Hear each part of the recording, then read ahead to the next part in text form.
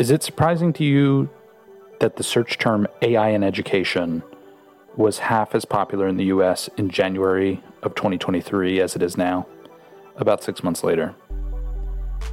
Probably not if you've been awake during any of it. It's been overwhelming at times to me, but I get it. Try and think of a word that if you replace AI before in education might generate as much intrigue. The only thing I could think of that beat it was the word equity. I think that's a good thing. If what's trending in Google search is a meaningful signal of anything, it would seem that while our interest in how AI will influence education has respiked since the availability of recent language models, our interest in how tools like ChatGPT influence subjects like math, for example, is still a bit niche for lay people. Or maybe my guest in this episode is right, that people worriedly searching up AI in education are not teachers at all. Dan's hypothesis is that teachers know better than to see what's trending right now as an existential threat to the work they do. Today's episode, no surprise, is about AI in education, but more specifically, we're talking to the guy I once designated without his permission my new math therapist back in episode 76. Dan Meyer and I talk in this episode about AI's relationship to teaching math. Why math specifically? A few reasons off the top of my head.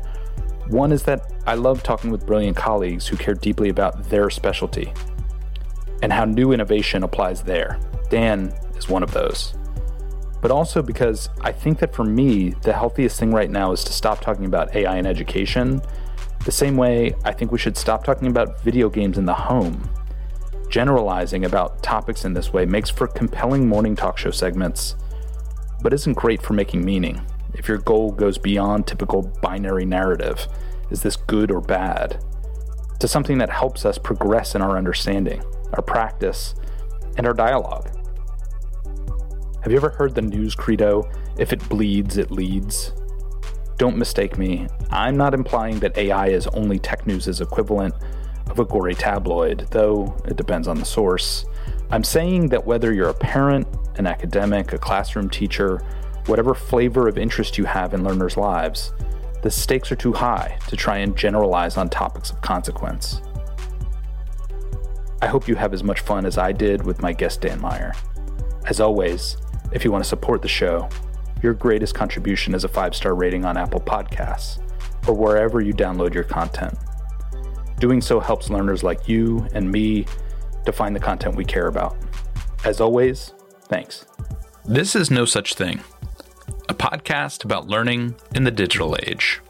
I'm Mark Lesser.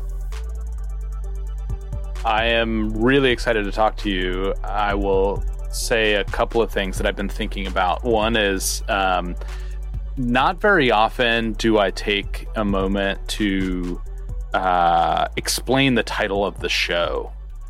And I get asked about it from time to time, but it's usually not over recording. But this feels like a particularly perfect episode to explain the title of the show, because I think I'm motivated to do so because I've been reading a lot of Dan Meyer in the last week as I knew we were going to talk. And it felt like the theme of a lot of your writing has a lot to do with the title of the show. So the show is No Such Thing. And it actually came out of a paper that I read in graduate school by Richard E. Clarke, who is still around and a notable psychologist who does a lot of developmental work and thinking, I mean, as far back as the 80s, 70s, 80s, researching the effects of media and technology on young people. And No Such Thing actually comes out of this analogy that he once drew in one of his papers, where he said that technology would no more deliver education than an ice cream truck delivers nutrition to young people. And so the idea of No Such Thing started out of this idea that innovation exists in the space of education, but technology is not a panacea. And where we can have thoughtful dialogue that really roots out signal from noise is where we'll start to find progress. And I see that in your writing all the time. And it's one of the reasons I keep coming back to the well with my math therapist, which is how I titled our first episode together, because I think we have a lot in common if I'm judging your philosophy from your writing and guessing that my interpretation is right. Does that sound right to you? Do we sound like we're on the same page? I think similar. I think this could be a hype-free zone, a zone of sobriety and thinking about new technology. Like you and I are not technophobic. Like I work for an ed tech startup, first Desmos and now Amplify. Yes. I consider myself fairly skilled with new technologies. Yeah. And I also have a deep respect and I think a pretty good understanding at this point of the work that teachers do, the work that schools do, the work of classrooms. And I think that, I love the metaphor from Clark, and just to think about like where do people go to get nutrition? Like what are the ways that they want to get nutrition? And it is not via an ice cream truck always. And in the same way to wonder, like, what are we doing in schools? What is the point of a school for a student? And how can technology step into that desire path and make it smoother and straighter and better paved, rather than saying, we have this new technology that is indeed very exciting. How can we ask one of the oldest and biggest professions to reconfigure itself and its priorities to meet, the abilities of this new technology? Yeah, I think beautifully said. And I usually surprise myself as somebody who has had the word technology in their job title for a long time. I often surprise myself as the person in the room who is most frequently saying no to shiny objects as it relates to technology solutions in education. But I think that comes because of, as you put it, in some of your writing and started to put it just now, there needs to be mutual respect between technologists and educators. And I think that oftentimes we miss a lot of the relevant constraints, contexts, elements that make technology successful as a support for great learning, because we really want to see a panacea. We want to see something that's just going to change everything. I have so much to say about that. Can I just hop on a couple points there real quick? Yeah. So I don't think that there is mutual respect between like the AI technologists and educators. Like I don't think that exists, and I'm not really asking for it anymore. Like I've seen how I think that like teaching historically has been a female-dominated profession, so there is some like latent sexism in how many people regard that work as underskilled, as feminized. There is this sense from a lot of technologists that this is like that teachers are not necessary to the process of learning. Many of them have like been very successful at self-teaching, at using resources independent of a teacher, and perhaps assume that is the way it could be or even should be for all students. Yeah. There is not a mutual respect. And I at one point in my career really fought hard and wanted there to be mutual respect. Like back when I think, videos of lectures were becoming very hot and very big with the rise of YouTube, I was like, I felt, a sense of aggrievement and anger. Like, why don't you respect how teaching is more than just delivering content in a linear fashion? At this point, I feel a little differently. I have come to realize through doing work with technology in schools, I've realized what a huge system it is in which students learn things. And AI technologists disrespect that system, not with any problem from me, but just at their own peril. Like it's just their work will not work in schools is kind of the I have a sense of a little bit of resignation now. Like I'd love to help anyone who has ears to listen, like understand what schools are and how new technology needs to understand that if it will have any impact. But I don't feel like a sense of like, why don't you respect this work of teaching? It's like, yeah, this work is way bigger than the technology that you're trying to develop right now. And you got, if you want it to be successful, you got to learn about it. I think what you just said is very thought-provoking.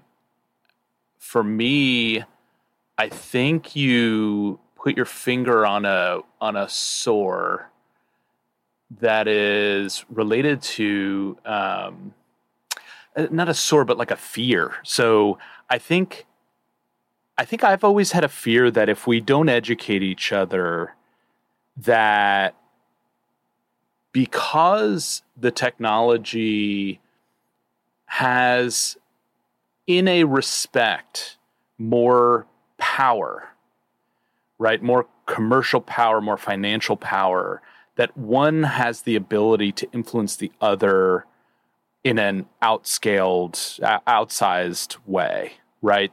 So I think I've always feared that if we don't educate technologists, at least the ones who are working in the space, and get them to a place where there is mutual respect, that we run the risk of having outsized influence in our schools and classrooms. And the way you just said what you said makes me question whether that fear is warranted. It's an institution that's been around a lot longer than the technology. So maybe I'm not giving enough credit to the power of the educator and the system. I think that's dead on. I think I do have the same fear. It's so much less than it used to be. Like I wish that we were all on the same page, that learning is a social endeavor, that students are going to classes not just to learn a content of a class, but about themselves and about the world they live in. I wish we were on the same page about what teachers and the humans in the room, what they do. But if we are not, I know that the work of education has endured for so long. I know now what I didn't then, that these promises about revolution have emerged with respect to every new technology. The printed book, radio, TV, movies, DVD, every new technology accompanies the same ecosystem of people who try to get investment from richer people to build things, to extract the money that schools and districts pay to teacher salaries, which is a huge part, 80% of like what we invest in education, to extract that for shareholder returns. That is just a process that has been consistent, for hundreds of years, basically. And it does have a distraction. It's distraction. It does involve, there's a huge media hype around it. We know which people get the magazine profiles, the TED Talks, all the glowing coverage. But who has the impact on classes? What do teachers need? That's a very different question. One that I feel more confident than ever. Just I would love to stay in my lane and not invest extra angst or effort in trying to extract mutual respect from these folks who have other priorities in mind. Yeah. But Dan, don't you remember when Laserdisc took over the schools? There was a moment there where we were popping in these huge laser discs, these platter-like objects, and everyone learned better. And I don't know what happened to that world, but I wish we could get back to it. Oh, man. If only we had followed the way of one laser disc per child, that would have solved things. So let's dive into AI. I've been dying to talk to you about this in part because I've been really reluctant, for all the reasons you might glean from the first part of our conversation. I've been reluctant to dive into covering AI in education because I just find that there's so much noise and so much speculation, and so little of it is founded in really thoughtful ideas and practice and understanding of the history of this space. And I hope it's flattering to say, I'm like, the end is one, but I hope you're hearing this from other readers that I do subscribe to your newsletter, and I'm gonna plug it at the end of the show, and we're gonna encourage everybody to subscribe. But I've loved the way that you just said, stay in your lane, which I think so often is perceived as this derogatory, stay out of my way kind of space. But I love that what you're talking about is staying focused on the things you care about. And the reason that I was motivated to reach out to you to talk a little bit about AI is because I see in your writing somebody who is really thoughtfully trying to look at both the affordances and the hype as it relates to your lane very specifically. And I love that. And it was an answer to me to a question I've had for a while about how do I cover this? What does my audience care in the context of learning in the digital age, what does my audience really care about? How do we differentiate the No Such Thing audience from, what you're hearing on every other podcast and what you're reading in every other space? So in March, you started a series of posts on AI, and I counted 7, but there's, I'm sure, more reference to AI in the last year. But I feel like we're going to talk a lot about the sort of AI hype. But before we get into what innovation is or isn't hype worthy for math education, how are you feeling on the AI dialogue generally? Are you excited by it? Are you like me and slightly exhausted by it? Like, how are you feeling? Yeah, it's a mix. I want to just declare my priors here that I think this stuff is really cool. Like, I think it's really cool. Like, I've been on, ChatGPT. I've used some of the splinters. I've used Khan Academy's Khanmigo. I think it's cool as hell, man. Like, I like, no bones about it. Like, just sitting there trying things out. I think the way it synthesizes a ton of different websites to produce something super cool. I've used like the Khanmigo stuff as a teaching based skin on it. And some of that stuff, like, I asked it to give me like an engaging lesson on a new concept.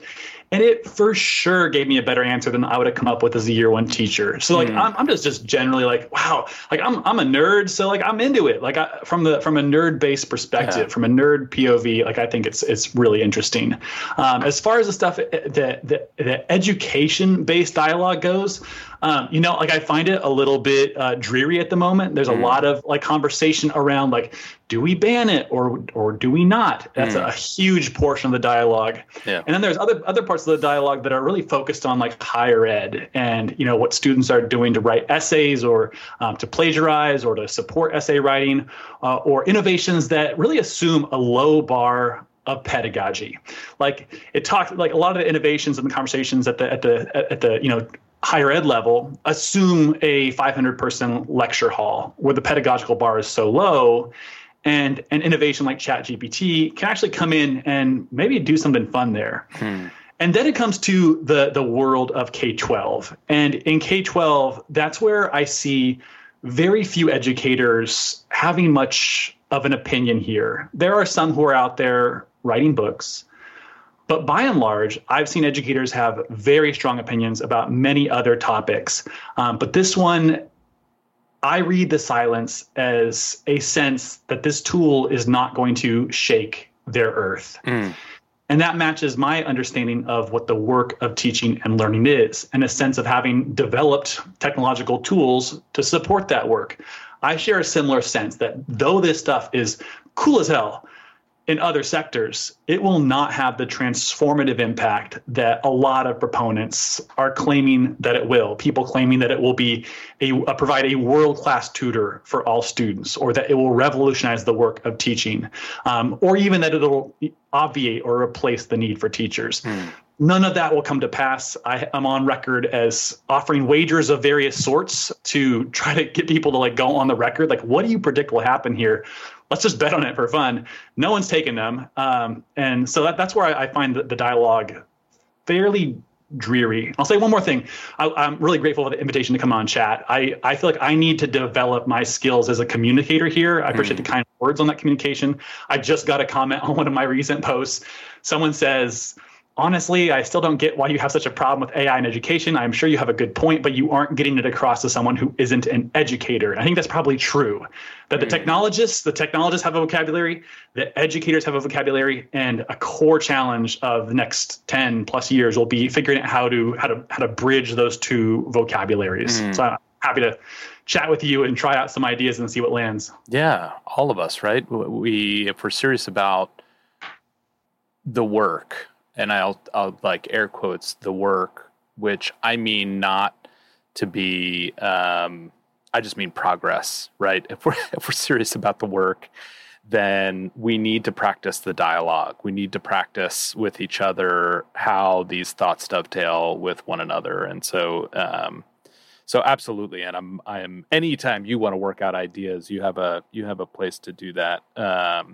So here's what I did. I had the idea that like maybe I'd start by, we'd have like a Family Feud game, and I started to ask ChatGPT things that I could have you like rate as fact or fiction, or so I couldn't get my stuff together. But what I did do is I asked ChatGPT in a few different ways about the biggest noted unfounded claims was my search about AI in education, and you touch on several of them in the recent writing that you've done. So here were ChatGPT's answers, and ChatGPT elaborated for sure, but I'm going to give you the headlines.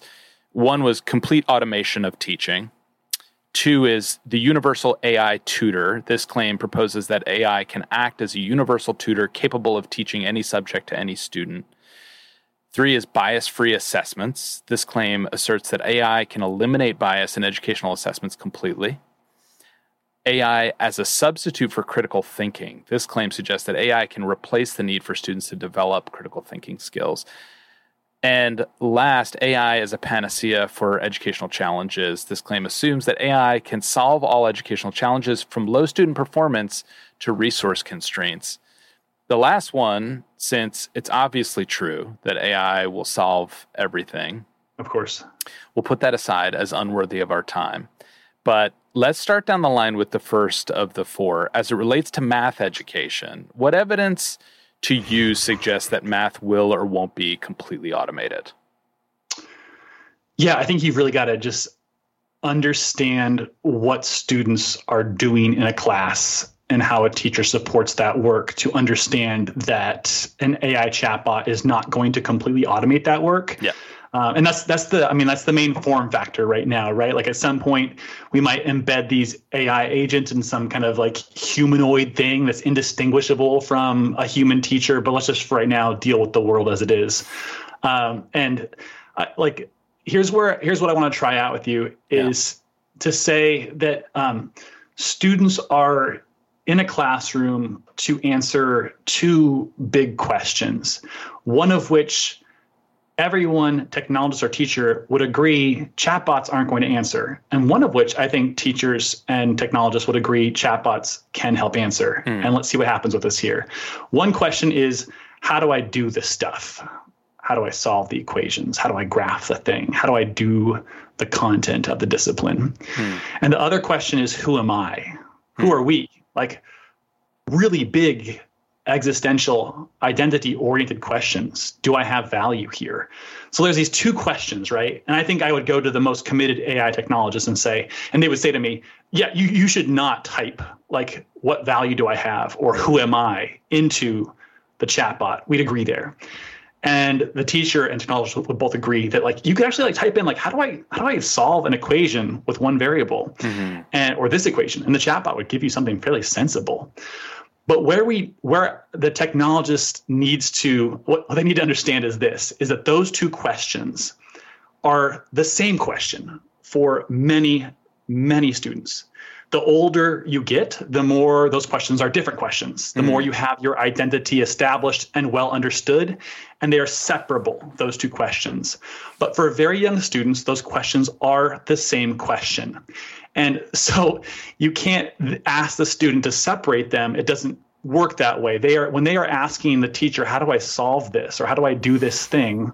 That's a question about, do I have value here? Are my ideas valuable? Is someone who looks like me capable of doing good work here? The chatbot won't answer that. And that's the main impediment.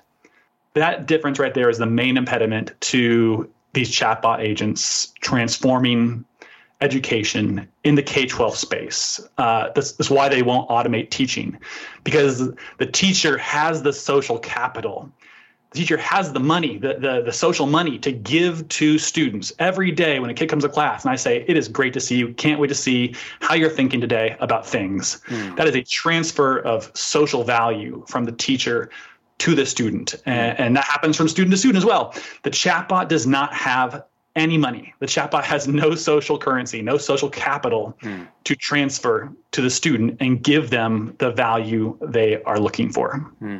I love that idea. I also saw the graph that you made of this idea in one of your pieces, where there was kind of like the hockey stick of, and I have to admit, I had questions about it because I didn't fully understand. I will put the graph in the show notes, obviously, and we can talk more about it. But the left-hand side had an arrow pointing to a band that said, "This is not school." And I didn't understand what that was. The point of that graph was that like AI is good for the really small questions. The chatbots are good for small questions. How do I graph this? How do I solve that? What's my mistake here? That's the small stuff. But that small stuff is not school.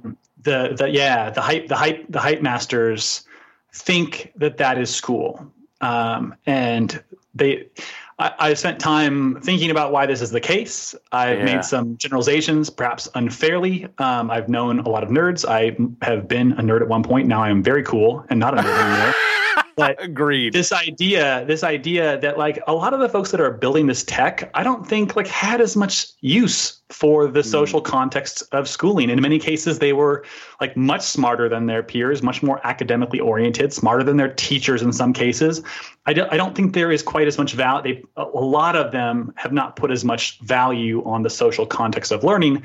They think of learning as these atomized skills that one must learn. They imagine students as these little thumb drives that you like plug into something and perform some write operations on in order to give them those skills. But that's just like, that's not what students are doing for 12 years, 180 hours a year of their only childhood. They're trying to figure out who they are, who we are. How do you estimate that person who is not a real person? We're obviously we're generalizing a little bit, and we're imagining the viewpoint of someone. But how do you imagine that person thinks about why calculators didn't make math class irrelevant? Why do some people feel like this machine is different? Again, these claims of transformation, fundamental transformation, have been built onto every new technology dating back hundreds of years, including radio, including TV. And I think that the question to ask ourselves is like, what incentives are in place that encourage people to believe that this year teachers are not necessary? This is the year that we do away with teachers. And none of them would ever say that. None of them would ever say that like we're trying to replace teachers. They know better. B, they don't really believe it, but they do see themselves in the position of having developed something that transforms the work in a fundamental way. And I would just say that a huge part of it is like I mentioned, how we have socialized, how we socially think about teachers, again, as this like a feminized role that's underskilled, those who can't teach. Like this is all in the air, the water we swim in. There's like anti-labor sentiment where teachers are the biggest labor union in the United States. So to whatever degree we are propagandized to think worse of laborers, we think worse of teachers. So that's there on one side. And then on the side of the technologists, there's so much, like right now in the Silicon Valley where I live, it's very hard to get venture capitalists to sign big checks. Like back when interest rates were low, it was very easy to get big checks for whatever you were doing. Now it's hard because interest rates are high. And so the pressure is immense, much more immense than it was, to claim I have a thing that you should write a big check for. And this sounds like the sociology and economics of the work might sound boring to some, but it is now the way I think about this work, realizing the incentives that are at play that make people believe what they believe, myself included, you included. Like we are not coming to our ideas honestly in a vacuum. We are all socialized and conditioned and incentivized to believe different things. Agreed about you, not me. I shouldn't speak about you. Yeah, I have no influences. So you wrote recently. Yeah, where do you go with that? Where does that one take I us? totally distracted myself on that. I put us into a cul-de-sac there with that one. I just to answer more directly. Yeah. Like every new technology is a new chance it's a new lotto scratcher, it's a new chance to scratch it off and see like, do I have all the cherries right there? So like, but we should do more to hold people accountable to say, hey, like, I don't know, there's people who made claims about videos being the thing. Like, I remember what, go ahead.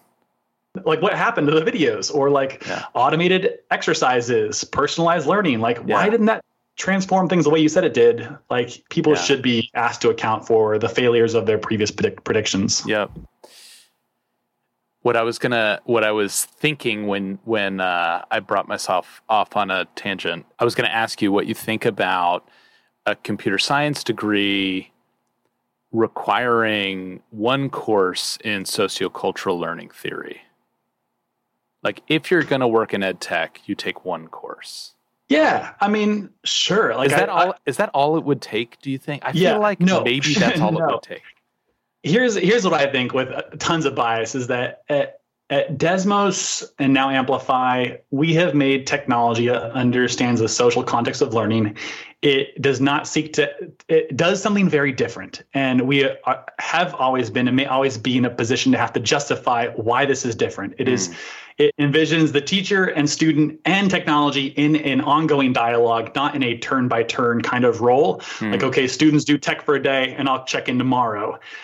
It's very different. And that's all I want to say about it. And I think better, obviously. But the reason why we were able to make it, a huge reason, is that the engineering team that we had at Desmos, we hired a ton of teachers, like way more than most technology firms. Like, half of our staff were formerly full-time teachers, not contractors, full-time employees at Desmos. And the other was that our engineering team, more than half of them were formerly full-time teachers. And if you add into that group the people who were related by marriage or blood to a full-time teacher, you get almost to 100%. And that's, so like, one class, like, great. But what you really need are allergies. Like, you don't need like one class so much as you need an allergic reaction, like your body rejecting what you see. You need to love students, capital L, love students and love math and love the work to such a degree that when you see a thing that undermines that love, you have an allergic antibody-like reaction to it. And one course is not going to cut it next to a company offering you, $225K plus an equity package to, send lecture videos to students instantaneously. Yeah. Just let that sink in. It kind of hurts, especially when you talk about the salaries. You get paid to think a certain kind of way. It's for sure. It's real. It's like all the incentive you need to not to develop the allergy. Even if you had the allergy, it's a good way to. It's like when I ask my own children to drink a glass of milk, and they're like, no, I'm very sensitive to dairy, and then I'm like, let's go get ice cream, and they're like, yes, ice cream. Somehow you find your way around. Like, that. what happened to the allergy? Yeah, weird. That's weird. Okay, so analogy. You wrote recently about the media coverage in New York Times about Khan Academy's new tutoring platform. To what extent do you feel we're any closer to strong math tutors using AI? I like what the Khan Academy tutor does. There's one thing I like a lot about it, which is the previous iterations of these tools, and Khan Academy included. If you got the answer wrong, it would say you're wrong. It would say it nicely. It would say, like, you're not right yet or not quite. It would say it nicely, but like fundamentally you're wrong. And the work of teaching is to discover what is right about the wrong answers. Like, that is fundamentally like developing a curiosity about wrong answers, a love for them, an understanding of how they relate to each other, and an ability to identify what is right about them is just like the work of teaching and tutoring.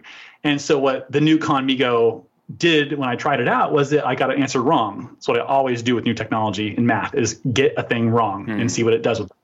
And it said, oh, what you might have been thinking about was this. And indeed, that is what I was thinking about. And I thought that was cool. So that's really exciting to me. The challenge, though, is when is it used? At what point does a student want to shut out the social context and to engage with a box inside of a box, a text input box inside of their laptop box. And because students are so interested in the question, who am I? Who are we? What is my relationship to all of this? Their interest in shutting out that social context and engaging one-on-one with the box in a box is very low. Yeah. I'm sorry to everyone listening who is a technologist developing these things. It is just very low. And so that's the main inhibitor. It could be a great tutor, but people won't want to use it in classes. And then so you look outside of class when that social context isn't there, you're in a room by yourself, there is no one to shut out. That's a promising moment. But the issue is that the students who have the resources, the time, the attention, they're not taking care of siblings, they're not working a second job, they have bandwidth, they have a laptop. Those kids who could use that chatbot outside of school are the kids least likely to need extra tutoring. So all of this draws me to the conclusion, if you want to help the kids who need help, you need to do it in the classes that they are legally obliged to attend, and do it in a way that works with the social context rather than without the social context. Yeah. That's the challenge. I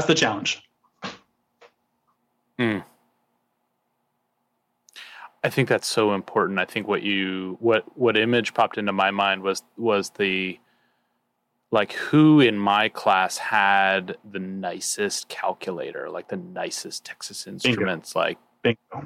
And those were not the kids who, like me, were struggling in algebra.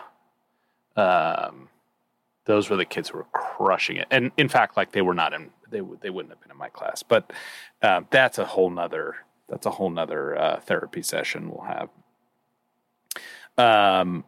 But I think what you said is so important. And I had a moment where I started to reflect on my past year, where my own child, 10 years old,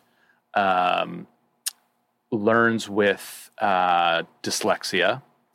And she actually asked, in my time, I couldn't even imagine having done this to my parents, but she actually came home one day and said, she's 10. That's important context. I think I'd really like to have a math tutor. We're like, nice. Wow. Okay. And thinking about the benefits of what that person has brought to her, and how much of that is social, how much of that is this other person being so aware and in tune with what my child was going through in that moment, where she was feeling low confidence, she was feeling, I'm great at this, I'm not great at this, like all of those things, and how well the human did at kind of bringing her back to a place where she felt like she could function in that space. I can't believe that in writing these questions, knowing I was going to talk to you, that didn't pop into my mind. But as you were giving me that example, that's exactly where my head went, was like, what are you thinking? Like, this was such an important piece of your own child's life.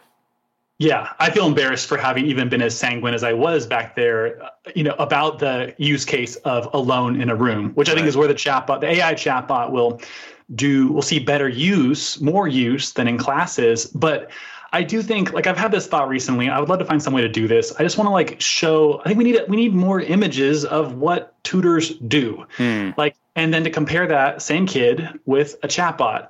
I had a conversation yesterday. I called up a tutor in the local area. Her name is Jane Olovsky, and she specializes in a relational kind of tutoring. And we talked about her work and the difference between her descriptions and what happens in these chatbots is just immense. And I say that knowing that the chatbots actually present a fairly empathetic tone. The chatbots, they present a very positive tone. I'm really impressed by it. I think it's impressive, and it's also just vastly different than this idea she presented where some days we're not going to do much math. We're going to look at some interesting videos and create a connection together. Or sometimes I got to feel out, is this a moment where I'm going to actually just explain it?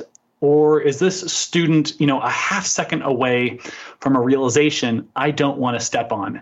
Because when that student has that realization and I say, yes, you've got it, there is that transfer of social currency, that confidence that is built. And just that just feels so, like we can talk about how like this is a free fit. The chatbot is free, and relative to nothing, it is better than nothing. I'm on board there. But we just need to have a realistic view and not like undervalue what humans do of this, what you're describing with your kid. It's just such important work. So let's go on. So the next thing on the list from ChatGPT is assessment. So I talked a little bit about this in my conversation with the CEO at ETS recently, who had some exciting ideas about the future of assessment. But from your perspective, are there benefits to the math educator or student related to AI and assessment? Yeah, I think assessment is like generally a fallen medium. Like the assessment has so many thorns attached to it, the ways that assessments have cultural biases encoded in them, the way that they often assess what is easy for computers to evaluate rather than what is actually valuable in the discipline. It's not a social space. Assessments are often just individualized. You are taking the assessment yourself. So I feel much less, concerned is the wrong word. I'm not really concerned about AI encroaching on the social space. It'll be bounced out of there like a bad cold, like an allergy. But yeah, there's in terms of like item generation, in terms of assessment of those items, I don't know. There's probably some interesting opportunities there. Yeah. What are your thoughts about the idea that AI reduces bias in some way? I find that idea pretty specious. Like AI, like these chatbots, they ingest giant corpuses of human language from particular sources of human language that are all digital and therefore are constrained to folks who have resources to use those devices. So that voice and the ideas in it, they come from a particular context. I don't think that it does. I think it does the opposite of reducing bias. And there's smarter people than me. Tim Gebru from the Hugging Face group, Margaret Mitchell, they've done a lot of really strong thinking about this. Nice. Yeah. And I will, I think that a lot of educators, this is a missing piece of their understanding about how these models work and realizing that they're operating on what it's fed. So let's imagine that there are only two texts to feed a language model. And one is the Bible and, the other is a Stephen King book. There we go. It's essentially the equivalent of saying like, yes, we're going to reduce bias. We've fed it these two books. So clearly they must be, exactly the perspective that is going to level our human bias. I'm not buying it, and I honestly don't really get the interest there. I don't understand. I think that thinking that it might eliminate or reduce bias, to me, pronounces a general misunderstanding about how digital systems generally work right now, and which is alarming in other ways. A partial understanding, certainly. There is this sense that like the computer executes instructions the same way every time without respect to the person who is doing the or initiating that execution. Therefore, no bias. But in this case, it is executing instructions about a giant cauldron of words that does contain, 52% bias, 20% Stephen King, et cetera, et cetera. That's right. So the last one to me is probably the one that to you you'll find to be such a basic discourse that it seems silly to talk about. But we've been talking about how machines do and don't influence critical thinking. I don't know how far back that goes, but obviously we brought it up a little bit. Calculators, I'm sure somebody argued that the candle was going to overtake our education system at some point. So what's the real worry here, do you think? I think this one's an interesting one to talk about personally. It's not as simple as I would wish it was, but like back when Google was invented, there's a line of thinking that was like, just have kids Google it. Like, we don't need to teach knowledge anymore, but the act of Googling or typing something into Chat GPT, the act of interpreting what comes out of Google, evaluating it, the act of interpreting the results from Chat GPT, all of that requires enormous background knowledge. That the more background knowledge you have, the more knowledge you can get. So this line of thinking, like critical thinking and background knowledge, they are tightly related, and we can't just outsource. Oftentimes I see this in the reverse. I don't think that ChatGPT got this right, honestly. I think AI is seen as a potential substitute for background knowledge, not enabling teachers just to focus on critical thinking rather than as a substitute for critical thinking. And for the reasons I've suggested, like background knowledge and critical thinking both have a really tight relationship, and indeed one enables the other. Yeah, I hear both. I usually hear this one that ChatGPT brought to us by ChatGPT. I hear from parents like, these kids aren't going to be thinking anymore. Which I sort of get the fear, but I think it's as much blanket, technophobia than anything worth really fearing. They're seeing kids just transcribe the results from the AI agent into their essay or their answer, and not critically thinking is perhaps where that's coming from. Yeah, it's a little bit of that. I have an allergy personally to the kids these days refrain, and I think that it has a little bit to do with the kids these days refrain.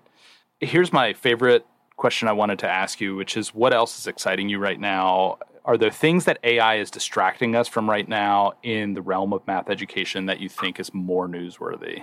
I am always looking for technology that increases the social connection between teachers and students and students, that use that relationship for learning mathematics. Computers can show us really interesting things that provoke thought. They can let you try things out in ways that you can't on paper. And so at this point, that's what I'm looking for.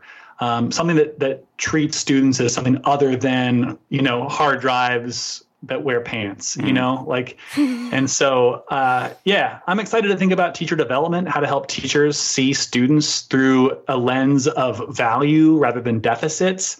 There are teachers who just look at you and look at me and all of my faults and development and see something valuable. And those experiences are transformative. And I'm excited to think about how we can develop those teachers rather than, breed them. Like they're made, they're not born. And so I'm excited to think more about that. There are some interesting professional learning startups out there. TeachFX is a group that's using AI for teacher development ends. And that's pretty exciting to me. I got my eye on them.